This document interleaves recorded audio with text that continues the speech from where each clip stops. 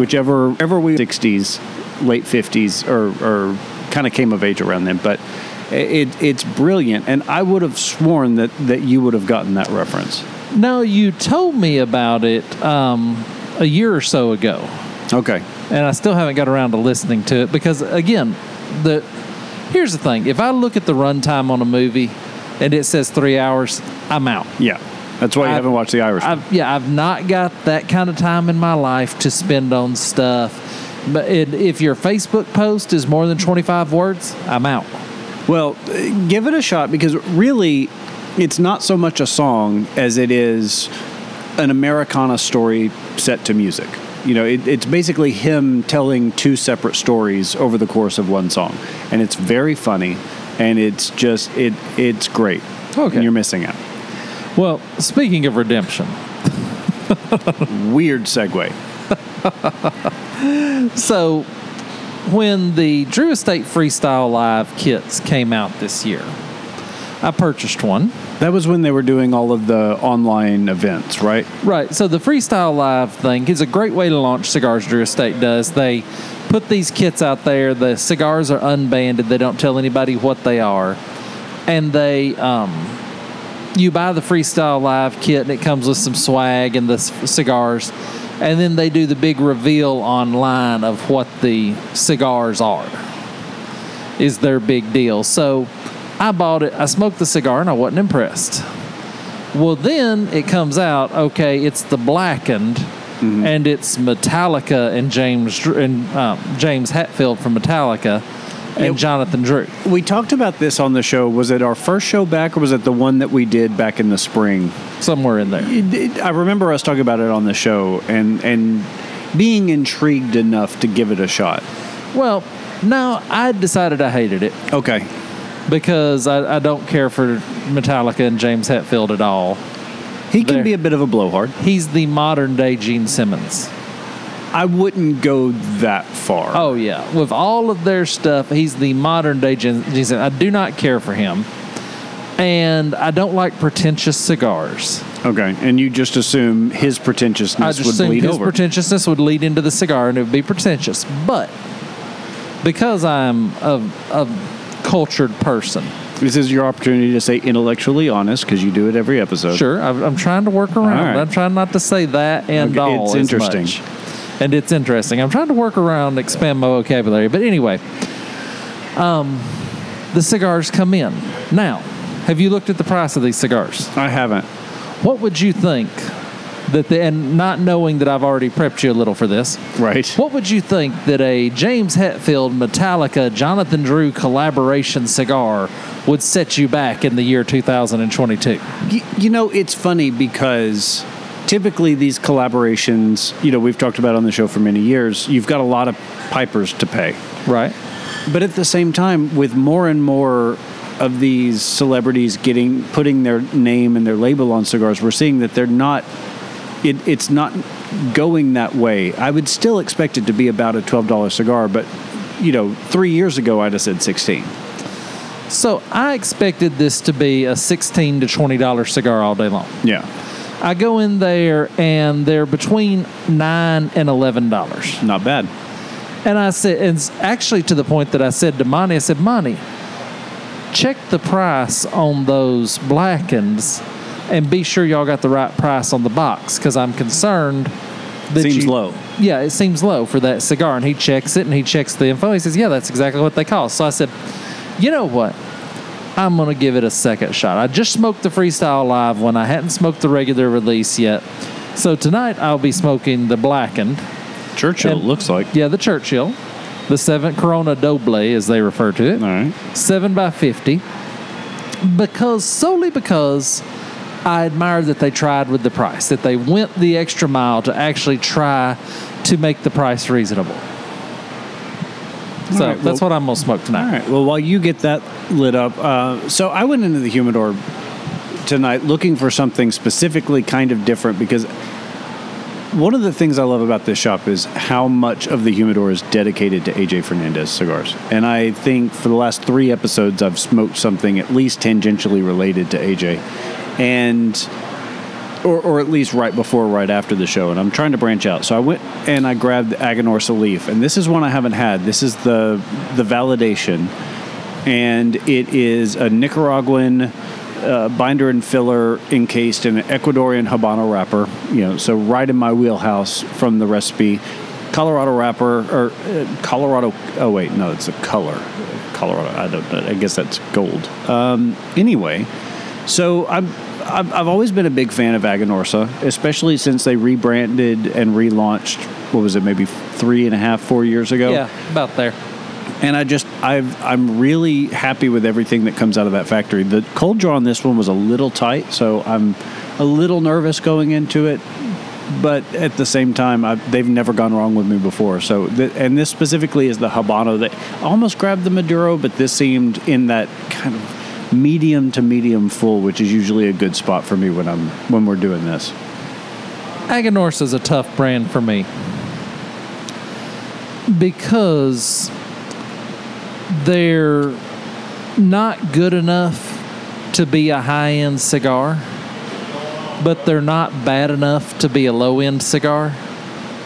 And they don't fit my palate enough to be a workhorse cigar.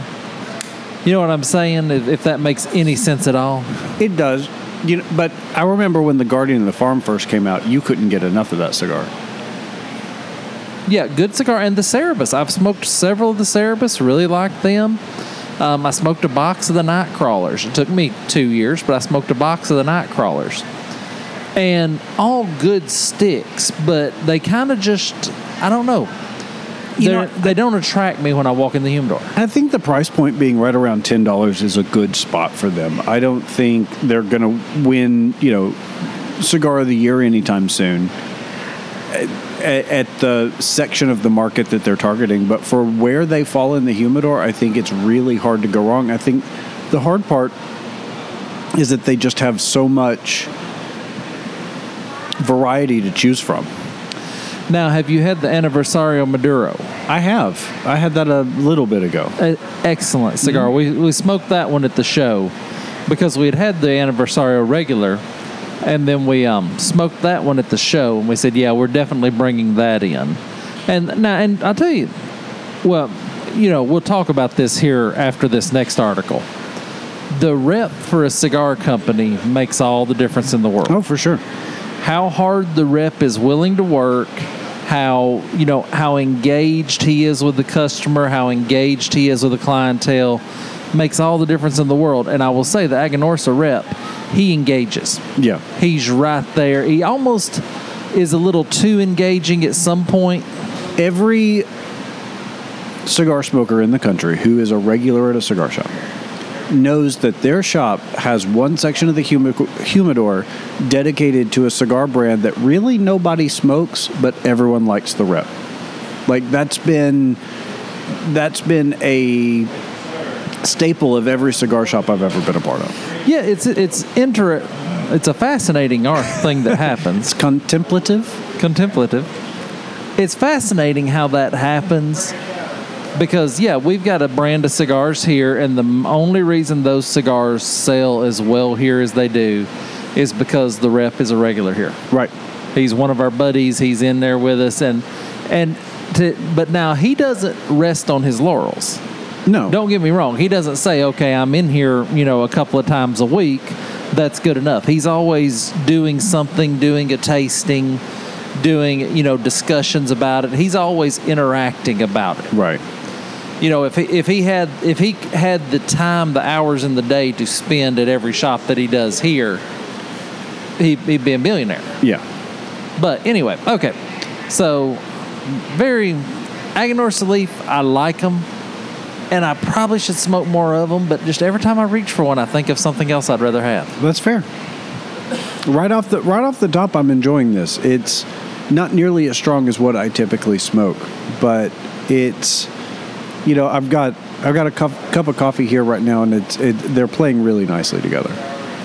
Now, is the coffee good? Is the coffee strong enough for you? The coffee is good. It was, cigar shop coffee is hit or miss. And this gets it done. It's strong. It's a bit stronger than I prefer. you don't drink just a whole lot of coffee.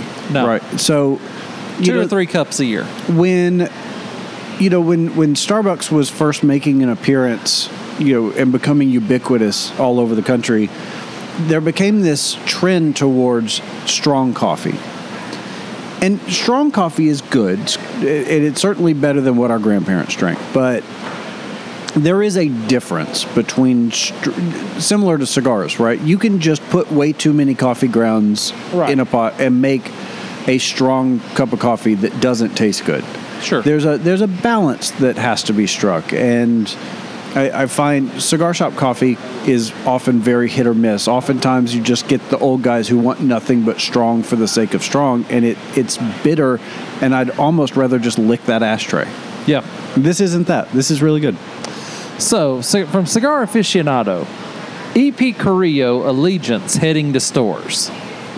So we were at the show, and they had the Allegiance there, but they did not have the Allegiance there. You could look at it, but you couldn't smoke it? Yeah, they had the boxes, they had the wrappers, they had everything, but they did not physically have the cigar to put into our hand to smoke. So we ended up not ordering from EP Carrillo because it's like I told Mark while we was there. I said, okay, so the Encore and the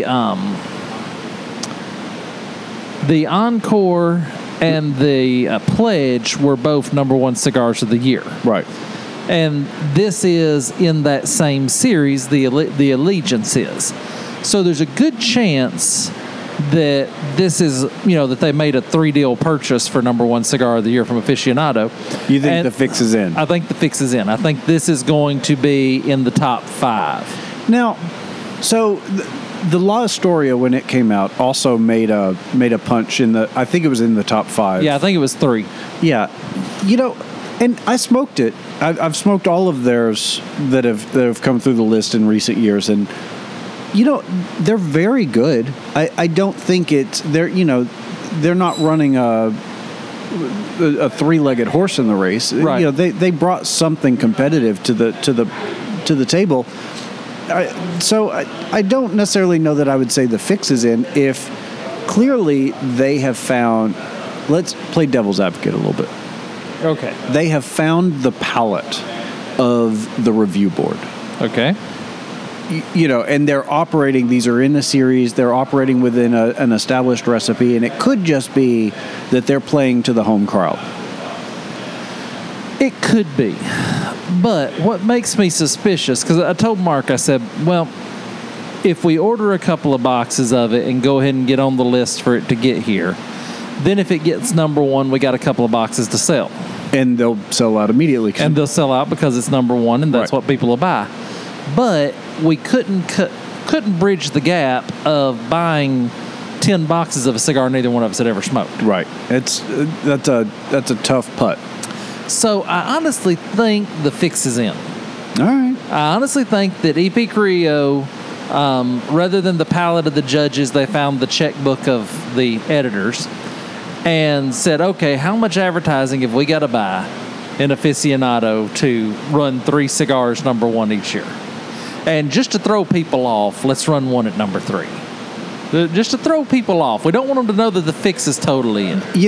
I love to play the how much did the #1 spot cost an Aficionado game as much as the next person. But, it'll be interesting to see how it shakes out. We're only about 2 weeks away from the start of when they start releasing from 25 on up. So we'll get our answer soon enough. Yeah, they're going to start talking about it pretty quick. So moving forward, Crowned Heads. Crowned Heads Tennessee Waltz and Yellow Rose of Texas returned to the shelves. And I'll be honest, I didn't know they were gone. Yeah, I have noticed that. I think they started doing the lawless days where you could buy them even if you weren't in the region, and I think they probably overextended not only their capacity for production, because according to Huber, it was they couldn't get the Connecticut broadleaf wrappers for them because the Waltz and the Yellow Rose are the same cigar, just different sizes. Right. The same recipe anyway. But I think they got white hot as people were suddenly able to get a great cigar that they couldn't normally get, but I just don't think it had the longevity of staying as popular as it was when there's so much else coming to the shelves. And if you don't stay... Yeah, the exclusivity of the Tennessee Waltz was part of its party piece, and I think they maybe gilded the lily a little on that one. But I have noticed it's not been nearly as prevalent as it once was. See, but now, a crowned head's not being in the humidor is not going to ever affect my life, because I'm not a big crowned heads fan. And the rep for our local area has never even visited this store, which is less than 40 miles from his home. Right. And so it's no small wonder all of his cigars have been put in the discount bin and clearanced out of this store. Yeah. Solely because he hadn't visited. You know, and that's a tale as old as time in this industry. But why is that? Why would you not take 30 minutes and drive down the road and, you know, why would you not take care of the easy ones? I understand if I was in Nome, Alaska, I wouldn't complain about the crowned heads rep not coming to see me. I wouldn't complain about any reps not coming to see me. Right. But when I'm a stone's throw, when I guarantee you he drives past here to go wherever he's going. Right, in order to get some other stores, why would you do that? What's the motivation? I couldn't tell you. Certainly wouldn't want to speculate where I'm being recorded, but I can tell you my opinion after we're done. Well, so that's one of the reasons that I didn't notice they were gone. Yeah, that makes perfect sense. And I do like the Waltz, and I think I still have half a box of Yellow Rose that have been aging for about 4 years in my humidor. I ought to whip one of them out and smoke it. Yeah, I bet it's good. It may be good. I may have to bring us a couple of those next week and us try them. But I don't get it. I don't get why, if you're a rep, you don't. You know, it's customer service is everything. Right. On my way here, I had a flat on my camper, and it had a screw in the tire, and I took the tire off, put the spare on. So on my way here, I had dropped off my camper tire at Tire Discounters down here. Yeah. And when I came in there, and I recognized they didn't get into business to fix one flat camper tire at a time. Right. And that's why I went to them, because when I bought 4 new tires for my truck, I bought them there. Right. So I said, okay, they're going to know this. Go in there. He looks me up. He says, yep, got it right here. Let's fix this tire for you. Calls me, says the tire's ready. I come and get the tire. No charge. And wow. I said, but that's not the tire I bought from you. He said, don't care. Didn't take us long. You showed us exactly where the screw was that was in it. Didn't take us long. We'll fix it for you. Now, the next tires that I buy for my truck, it'll be there. They'll be first shot. Yep. And what would they have charged me? $10? Right. Because it was just a plug? Yeah. Yeah. Yeah, $5 or $10. Well worth it for them. And I think that's something that especially in the cigar business, you better really be on top of. Oh, for sure. So let me tell you about the Blackened.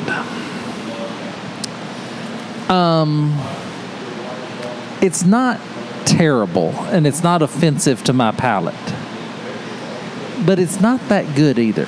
Yeah. I respect what they did with the pricing of it, but I don't know anybody, and I know the palate of a lot of the people in here. Mm-hmm. A lot of the people in here will say, hey, Shane, go to the humidor and get me something I like. Right. And my batting average on that's at about 96%. Excluding my wife, about 6% of the time when somebody says, hey, Shane, go get me a cigar you think I'll like, I'll get it, bring it to them, and they'll like it. Yeah, otherwise you just put it on your shelf, and then eventually Right, eventually she'll take it, and then it won't matter. But she listens to this every week, and I'm glad she doesn't listen to it sitting next to me. You'd have a big old bruise on your arm if you did. But I can't think of a person in here whose palate this cigar is going to hit. Now, what is it about it? Is it just not nuanced enough in flavor, or is it too harsh? So if you take the Undercrown, yeah, it's lighter than that. Okay. And it has less of the oaky whiskey that the Pappy has. All right. Has less of that to it. It's blended well, but to be as dark a cigar as it is, it's super mild. Okay. And mild to the point of unremarkable. Mm-hmm.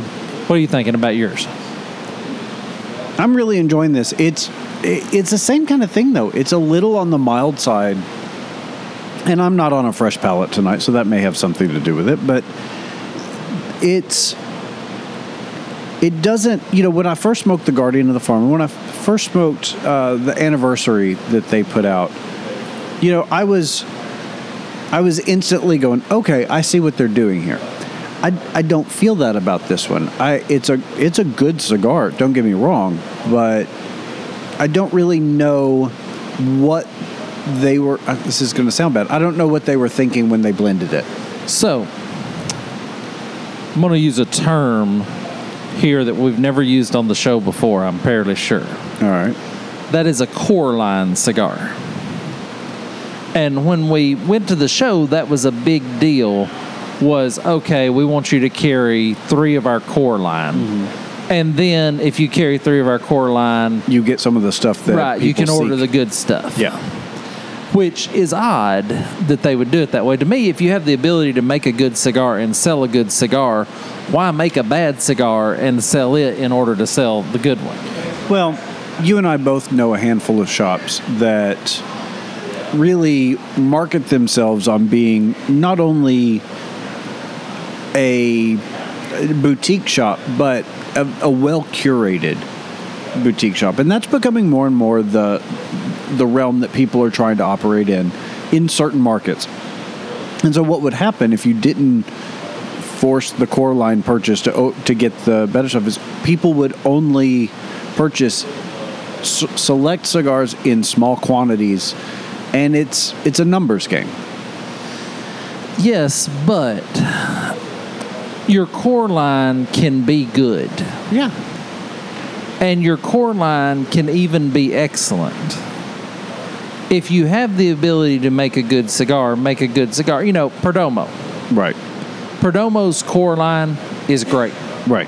Now, we've talked about Perdomo. They're not going to knock your socks off, but their core line's great, almost to the point that their higher-end stuff is not as good because their core line's so good. The gap between the core line and the premium Perdomo is razor thin, probably thinner than any cigar in the industry. It is, but I wouldn't even go so far as to say this is bad or not good in the core line. I think this falls in that it would not be a workhorse for my palate, but that's what your core line is. Your core line, regardless of the company you are, is made up of workhorse cigars most of the time. And probably that's how we need to phrase it, is one of the gauges of a cigar company needs to be how far is the distance between the core line and the premium. Right. How far is that? But now you've got LFD. I don't think there is a core line LFD. I'm sure there is, but when you have such a hard time filling orders as they do, everything becomes an exclusive. Yeah. and like there's no core line Padron. No. Not the 1000 series.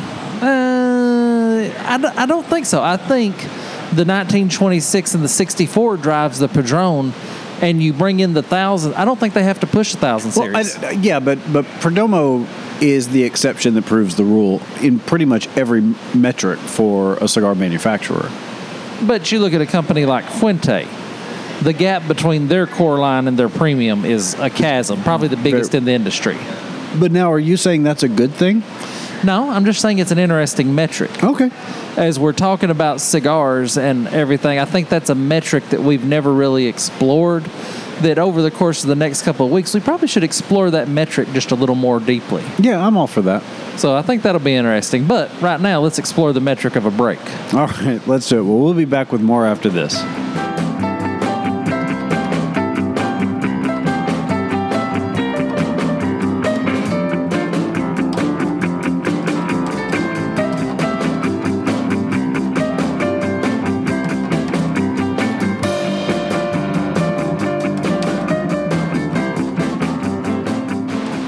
Welcome back to the CigarCast. This is one of your hosts, Shane, sitting across from the man who adopted a Galapagos on November 27th, Mr. Trey Dedman.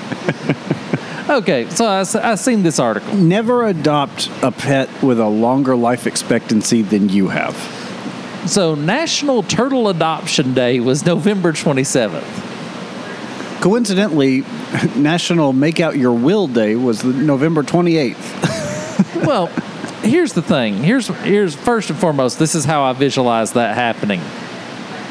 We have the National Turtle Day representative. Please step up here and explain to us.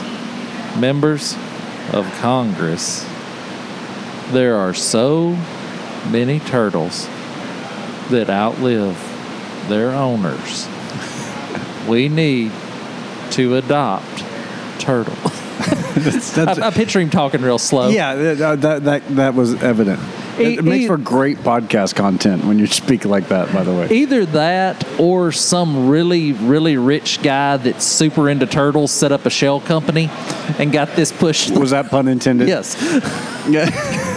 Hey, I've been working on that joke all day. I expect to laugh. You'll laugh and you'll like it. But what's the deal with all these national days? Why does everything have to have... And what's the process? What's the process of getting a day set up? If I wanted to have a national size 10.5 wide shoe day, what would I have to go through? You're not going to like the answer to this, but I happen to know. You need a marketing team. So I listened to a podcast called The Ralph Report. It's Ralph Garman, formerly of K-Rock and the Kevin and Bean Show, and one of the daily gambits they have is a holiday or holiday. Basically, every day of the year has some sort of dubious connection to some sort of holiday. Talk Like a Pirate Day, or National Leggings Instead of Pants Day, whatever. And a remarkable number of them are simply drummed up by a marketing firm for some company that's known for whatever the item that's being highlighted that day is. So I'm sure World Wildlife Fund or someone probably set this up. But you might be surprised to know I have a turtle fact that I just learned that I think you'll find interesting. Do you know how you can... Want to bet?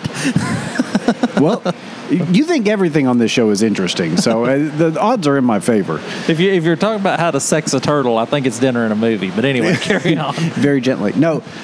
Did you know that, much like deciduous trees, you can tell the age of a turtle by the rings on its shell? Like, the shell grows incrementally, and you can actually count the rings on a turtle shell and figure out how old they are. Okay, but don't they... So the shell just gets thicker as they get older? Yeah, so the shell is an extension of their skeletal system. So it's bone. And so, yeah, it grows incrementally to increase with size as they do. We were in North Georgia for Thanksgiving. And so last Saturday we took the day and went up to the aquarium. And they have a couple of real turtles older than I am. Sure. And I never knew that. I've been going to zoos and aquariums and the like my whole life. I never knew that that's how you could tell how old a turtle was. I don't understand snake people. I don't understand turtle people. I don't understand ferret people. I don't understand people. I mean, hey, let's just especially monkey people. I don't want my pet to have thumbs. Let's keep the pets... dogs, and if you must, cats, but I'd prefer to get cats off the list too. Well, so we went through this discussion in my house about a year ago, and because my daughter was just desperate for another pet, and this was before Oscar left us, so we already had a dog in the house, and so it was a matter of trying to a 95-pound dog at that. So trying to come up with a pet that was, suitable to not being maimed and killed instantly. And one of the, birds and reptiles and things kept coming up on the list. And I adopted a rule in our house, which is pets have 4 legs and fur. Like, that's the baseline. We want to talk about ferrets and things like that we can come up with different classifications to get those off the list too, because they stink and they're ugly. They're just glorified weasels. But we now own a guinea pig, so... Well, it is 4 legs and fur. She did catch you on a technicality there. Yeah. You know what? I love the guinea pig. Guinea pigs, I never had one growing up. We never had a class guinea pig, but they're actually pretty cool. They say they're delicious. I've heard that. The Argentinians eat them, and they say they're amazing. In Peru, they eat them a lot, too. And in fact, my parents were in Peru about 1.5 years, 2 years ago, before pre-pandemic. And every roadside diner in Peru sold guinea pig, and they never tried one, and I was a little disappointed because I wanted to know. I wouldn't want to try one that I knew personally, but maybe a stranger. Yeah, don't tell me its name. Yeah. Just Don't show me a wild one. before picture. Just bring it out on the plate. But yeah, I would, much to my daughter's chagrin, I would like to see if it's. I imagine it's similar to squirrel. Got a chicken of the trees. Yeah. So staying with our animal hunk. Up in smoke, gophers light up victory cigars in visitors' locker room after win over Wisconsin. This is from Yahoo News. And I thought it was from the Sportster or something, but it just says Pioneer Press, St. Paul, Minnesota. So so first and foremost, we do talk about sports, but I try not to get carried away on the sports talk around here. Right. But it seems like every week there's another team lighting up victory cigars. Well, I just seen gophers light up cigars. You're not thinking of you're not thinking of the golden gophers. So I'm thinking 4 or 5 gophers sitting around, covered in fur, chubby, holding a cigar in their mouth. I thought that would be a great idea. It reminds me of the signs you see at resorts in the flower beds oftentimes about not throwing your cigarette butts in the flower beds because we're trying to get the birds to quit. Yeah. Along those same lines. And by the way, I apologize. When we did this article the time before about Miami and whoever they were playing, turns out that's a gigantic game for everybody around there. Yeah, we did that's the most feedback I think we've ever gotten on a segment on this show. And I want to be clear, I'm well aware of the magnitude of the game. It was really the victory cigar tradition that we were calling into question more so than it was the... Well, I had no idea the magnitude of the game because, if it's not SEC, it's hard for me to... But it's up there with Army, Navy, and that... Yeah. But it was funny because this article made me think, what animal would look best smoking a cigar? See, and it's funny how different our approach to this hypothetical was. Because you immediately went to an animal that would look good smoking a cigar. And I really was more along the lines of kind of the odd juxtaposition of seeing a panda with a cigar. Yeah, I think that would be great. I think a gorilla or a bulldog are 2 great cigar smoking animals. Well, you don't even need just a whole lot of Photoshop skills to turn Winston Churchill into bulldog, and then there you go. Or gorilla. Yeah. Or well. And with the picture of Jack Nicholson in here smoking the cigar. Mm-hmm. He, the movie Wolf, they had the lowest special effects budget ever. They just said, "Hey, Jack, try to look like a wolf." And he said, "Okay," and he did, which was kind of amazing to me. But I don't know. I was just thinking about what animal. If you get on our page on our Instagram or Facebook and you have a good picture of a crazy animal smoking a cigar, shoot that to us. I'd like to see. I'd like to get some of those. Were you familiar at all with it was kind of white hot for a minute a few months ago about the AI programs that you could just type a string of words in and it would create an amalgamation of a photo based on the words. When we wrap up here tonight, I'm going to have to type gorilla smoking a cigar into one of those and see what it gives us. I need platypus. Platypus? But, I got a thing for platypi. It's funny. I notice a trend with all of the animals that you select have big lips. Well, platypi have a bill. Well, yeah, but it's still the mouth hole is well appointed on all of the because we're putting a cigar in it. Yeah, I mean, I'm not suggesting like a hornbill or a pelican or something. Yeah, like an eagle with a cigar would look terrible. No, there's no way you could make an eagle look good with a cigar in its mouth. That's funny. And also, anyway, all right, we killed enough time on that. Now I get to make fun of you. This is from What's On at My London News. Hundreds of only Fools and Horses memorabilia being auctioned off from Del Boy's iconic cigar jar to Trigger's inflatable dolphin. Okay, I read that phrase, and then I reread that phrase. Those are certainly all words. Yeah, and then I reread that phrase again, and I thought, okay, and so from context, I assumed this was something that someone would see on the BBC. So let me read the headline with slightly different inflection. Okay. So hundreds of memorabilia from the show, Only Fools and Horses, are being auctioned. Anywhere from Del Boy's iconic cigar jar to Trigger's inflatable dolphin. So Del Boy and Trigger being two characters, and these are iconic set pieces around them. Do I want to know why Trigger has an inflatable dolphin? I'm really curious about that myself. Okay, so I thought, well, this is obviously something that Trey has watched. I know one of your favorite pastimes is disparaging my viewing habits, but I'm afraid I have to disappoint you on this one because this was a BBC sitcom from the early 80s. So see, that's right in your wheelhouse. That should be. I figured you'd have a T-shirt. Well, wait until I tell you this. So I'm reading the show notes earlier this afternoon, and I'm going, I've never heard of Only Fools and Horses. Let me check this out. And so I go down a rabbit hole, and I find out, I was like, okay, where can I watch an episode? Let me see if I can figure this out. And there's apparently a streaming subservice. So if you have Amazon Prime, you know that they've got all their content broken down into these channels now, like Freevee and all of these other ones. There's one called BritBox, and it's literally a compendium of shows going back to the 70s of British-made, typically BBC-produced television programs. And it's $6.99 a month, and I went looking through it. Yeah, I'd watch that. Oh, I'm interested. I've seen that before. I like that. So I may be getting a BritBox subscription, and if I do, this will be one of the shows I give a shot. It's funny because you and another guy that come here are basically the same person. I'm a little insulted. I thought I was one of a kind.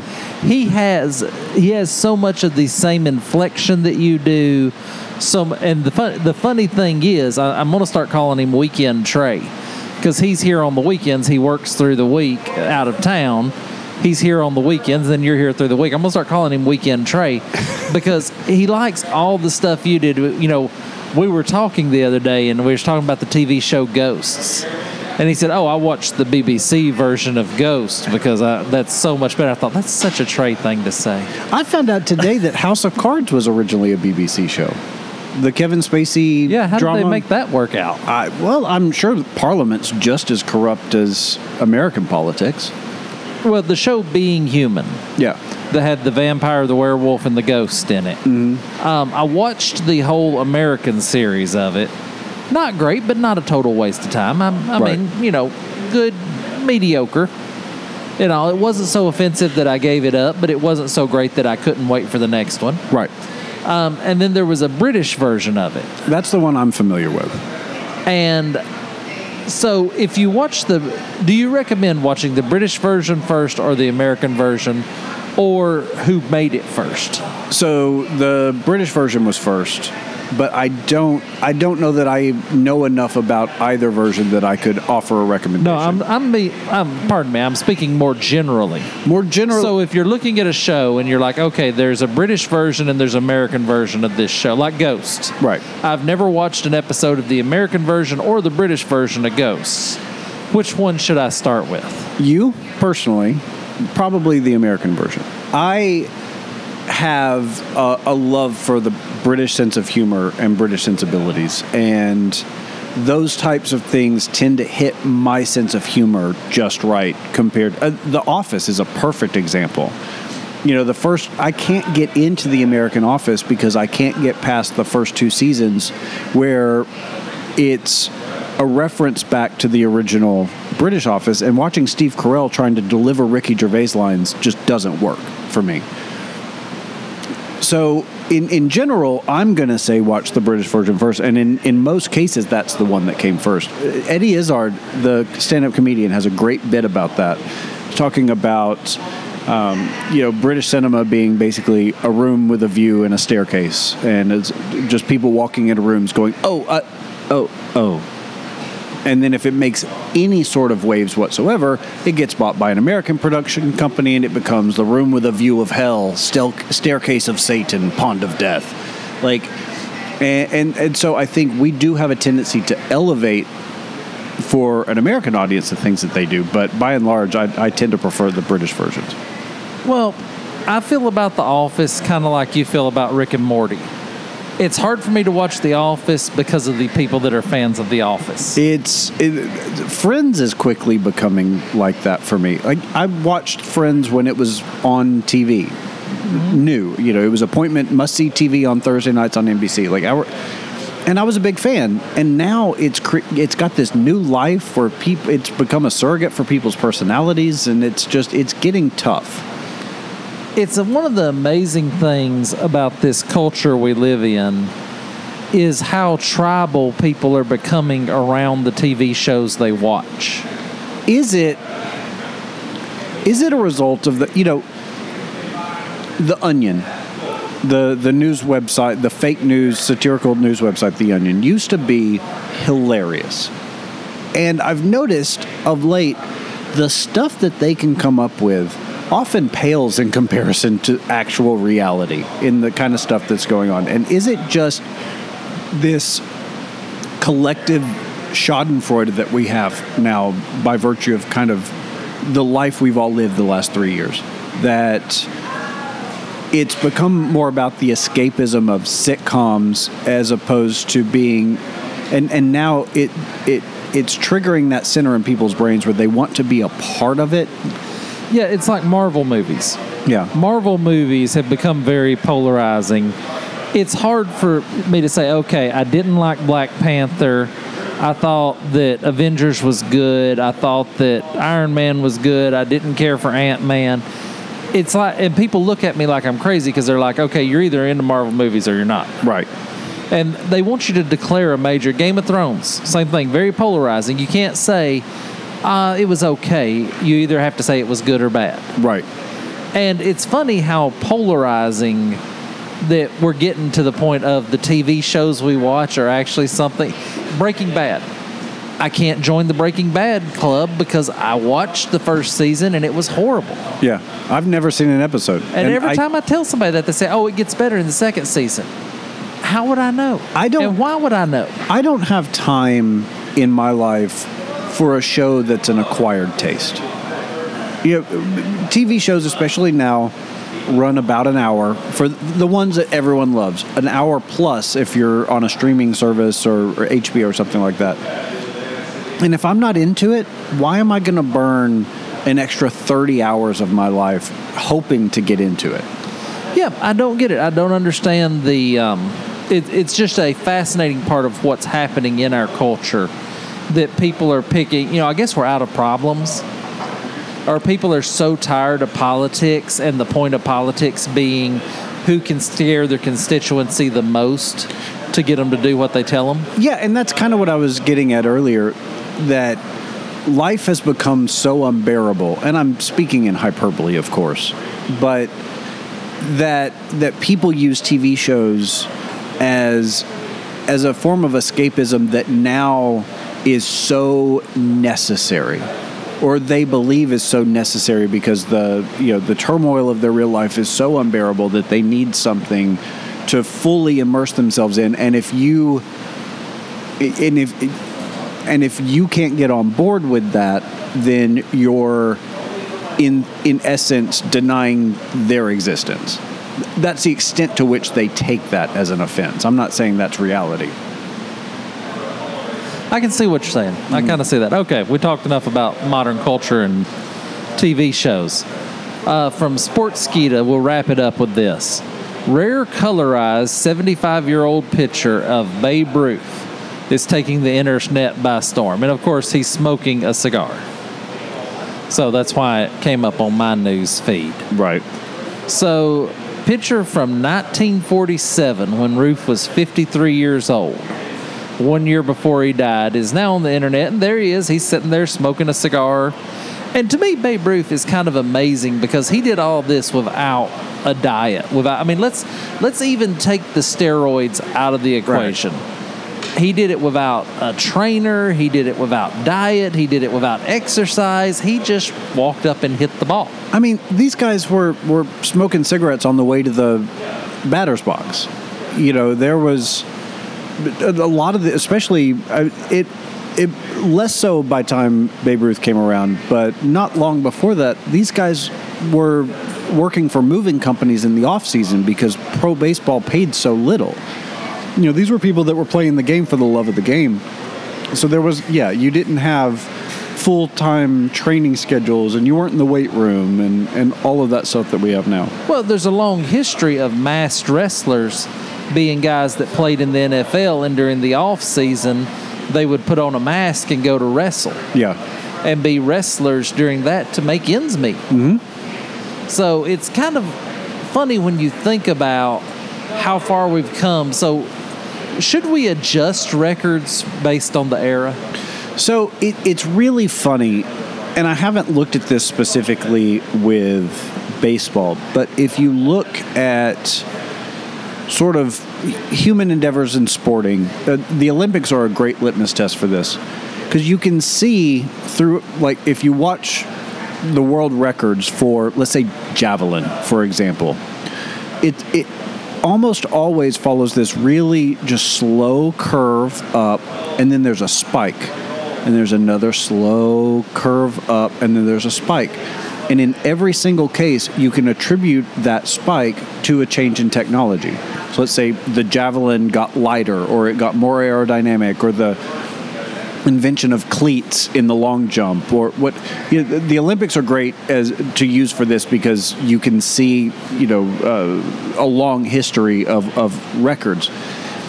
So we've reached a point in most sports now, I think, where we've reached the pinnacle of human capability, and any further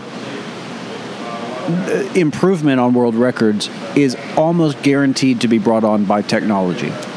See, I don't agree with that, because I don't think there is a max out of human capability. Well, yeah, there has to be, though. Like, let's take marathoning as an example. So there has long been held a belief that a sub 2-hour marathon is not possible. It's absolutely humanly impossible to run that fast for that long.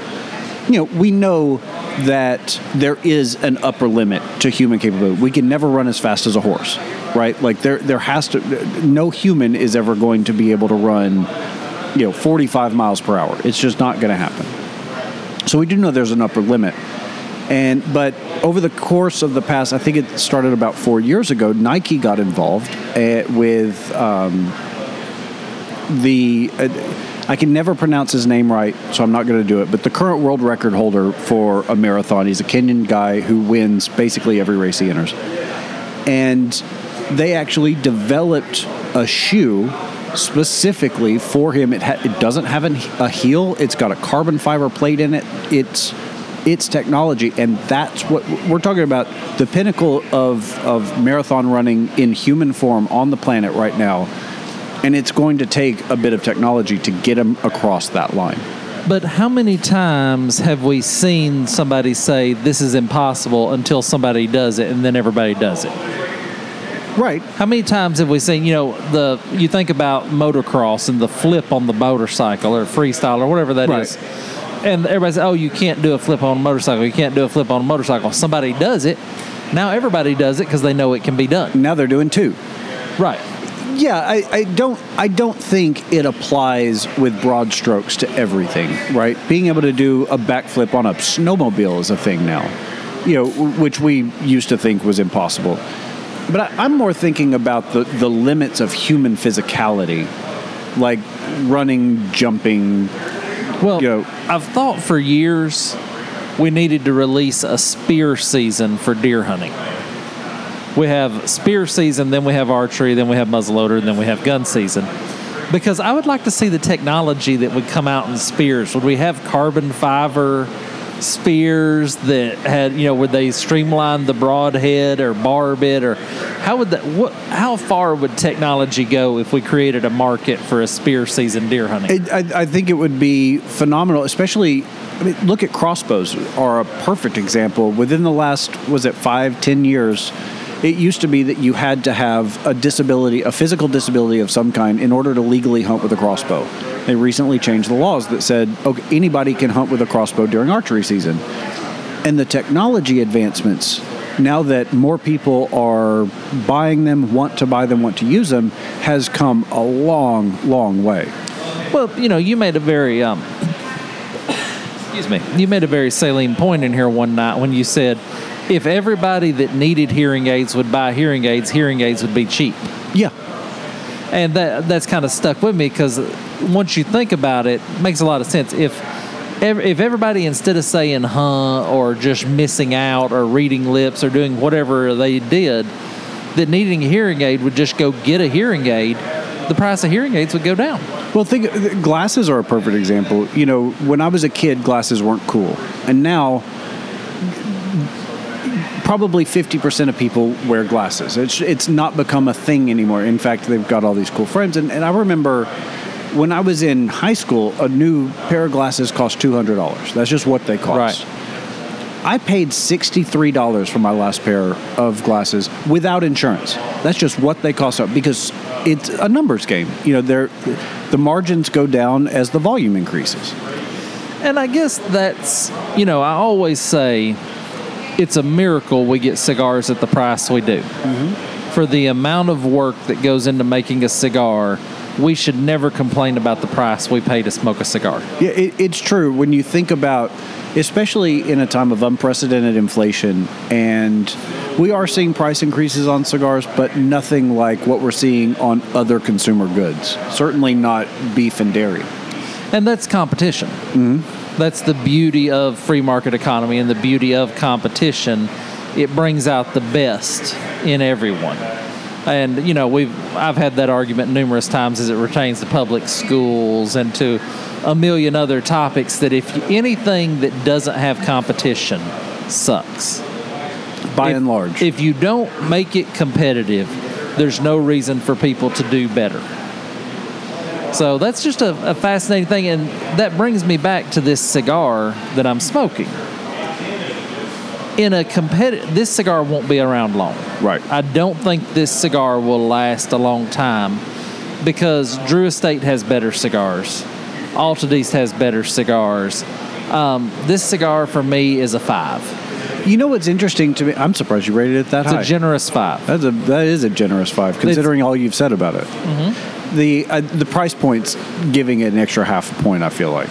The price point, understanding that they had to shoot for this price point, because they could have sold these at $18 a stick. Yeah. There'd have been people bought them. Yeah. Well, it's funny because there's a remarkable overlap between cigar smokers and fans of Metallica. Have you ever noticed that? Like, you think of Metallica being sort of a fringe fandom just in terms of music, and I guess they became mainstream enough that it's not the case anymore. But I know tons of people in the cigar industry that are fans of Metallica and just kind of metal in general. Well, Metallica hit at a bad time. They kind of hit at the tail end of the metal boom, and right before the... Yeah, but you wouldn't know who Pantera was if it weren't for Metallica. I still don't know who Pantera was. my point is they kept the entire genre alive. They were just mainstream enough that they had the staying power.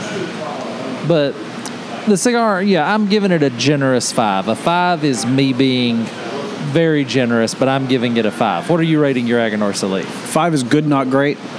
Yeah. Yeah. This would be a generous 5.